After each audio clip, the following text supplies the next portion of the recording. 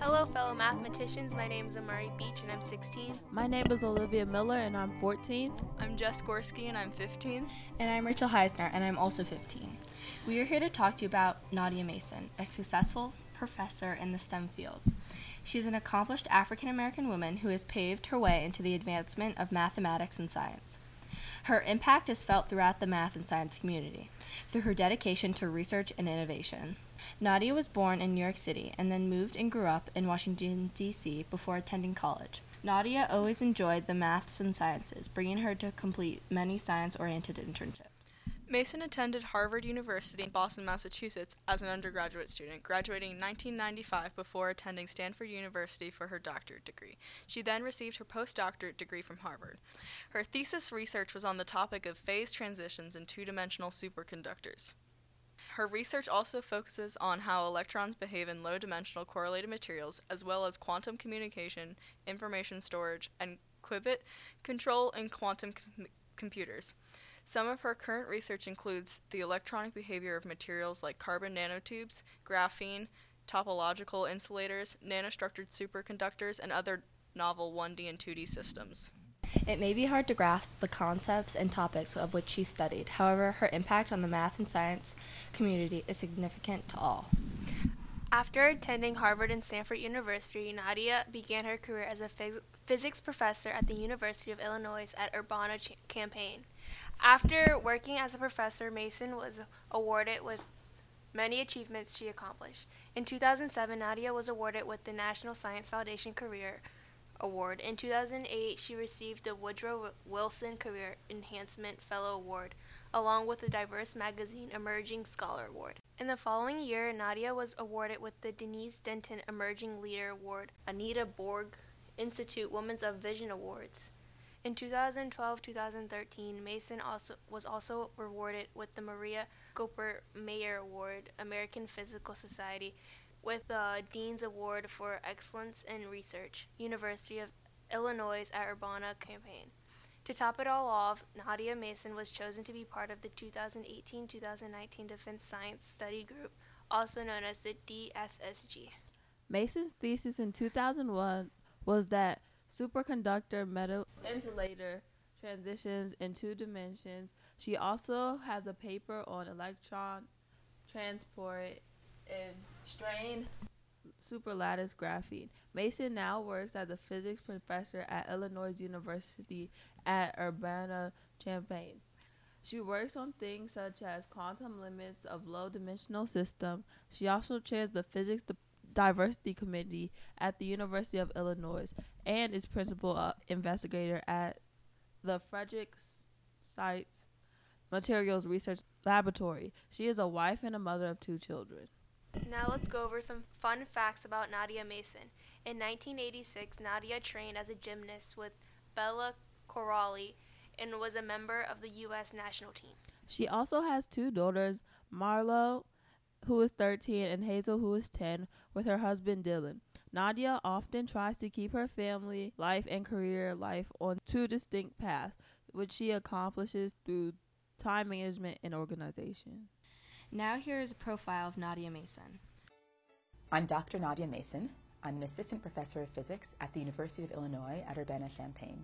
My family moved around a lot. I was born in New York City and lived in Brooklyn for the first 6 years of my life. We then moved to D.C., mostly because my parents had a better job there. And then we moved to Houston, where I lived for 3 years and then went off to college. I was at Harvard College and served for 4 years, and then went to Stanford for graduate school. Came back to Harvard for a postdoc, and now I'm at Illinois. I was always interested in math and science. I was one of those kids who just, loved nature, loved running around, picking fruits off of trees and poking in anthills and seeing what the caterpillars were doing on any given summer day, which I think is really the basic scientific interest, being interested in nature, being interested in the world around you.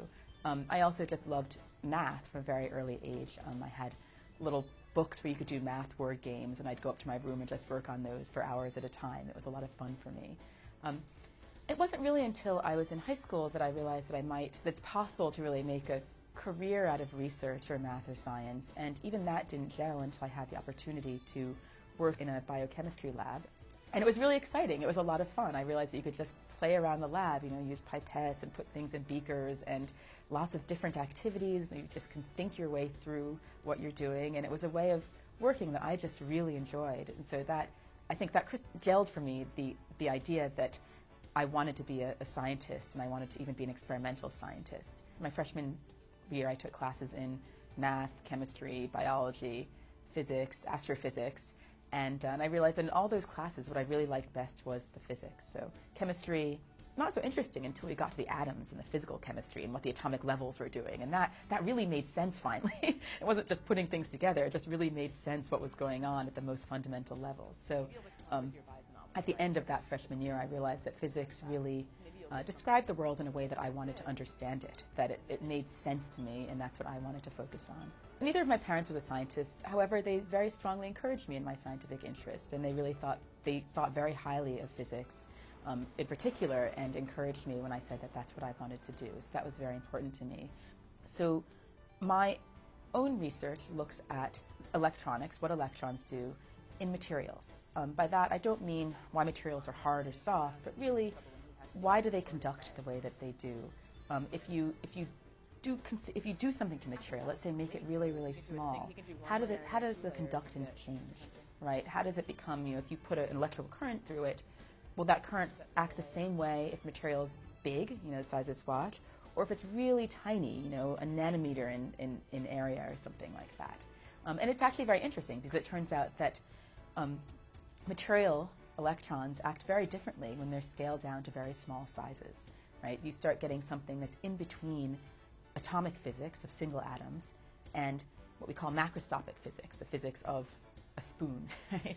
And so in this in-between area, you start seeing a crossover between quantum effects and macroscopic effects. So I look at materials like nanotubes.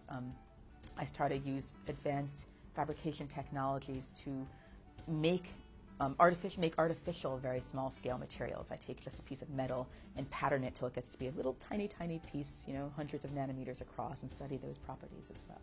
Now that I'm faculty, I really enjoy having students, working with them. They're fun, you're with bright young people who are also interested in their work. It's a great environment to be in. Other faculty are also excited about what they do, interested in their research, your own research. That's also a nice environment to be, where people are excited about what you and they do. To go into physics, you don't have to go into academia. In science, this is true in science in general, there are many job options out there, right? People have, if you get an advanced degree in the sciences, people know that you're smart, people know that you can think clearly, and there are a lot of opportunities out there for you. It's very good training for lots of different reasons. I think that many people are afraid that if they're interested in something, they're not going to be good enough at it, or it's going to be too hard, or maybe they're not really so interested. If you find yourself interested in something, follow through. There are many different elements which I think fit together really well, giving me a really great community of scientists, from the very youngest of undergraduates to the oldest, well-known professional scientists that I get to work with, interact with, and learn about what they do, and they get to learn about what I do, and I find that fun. Thanks for listening to this podcast by Girls Talk Math. Bye!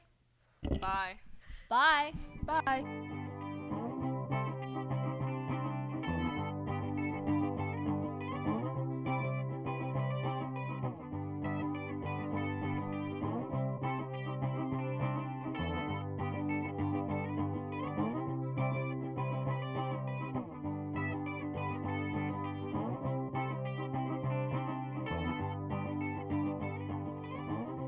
Girls are smart. Every equation you do is a form of art. It's time to get together, fly rockets, build a house, and control the weather with math. Math. Yes.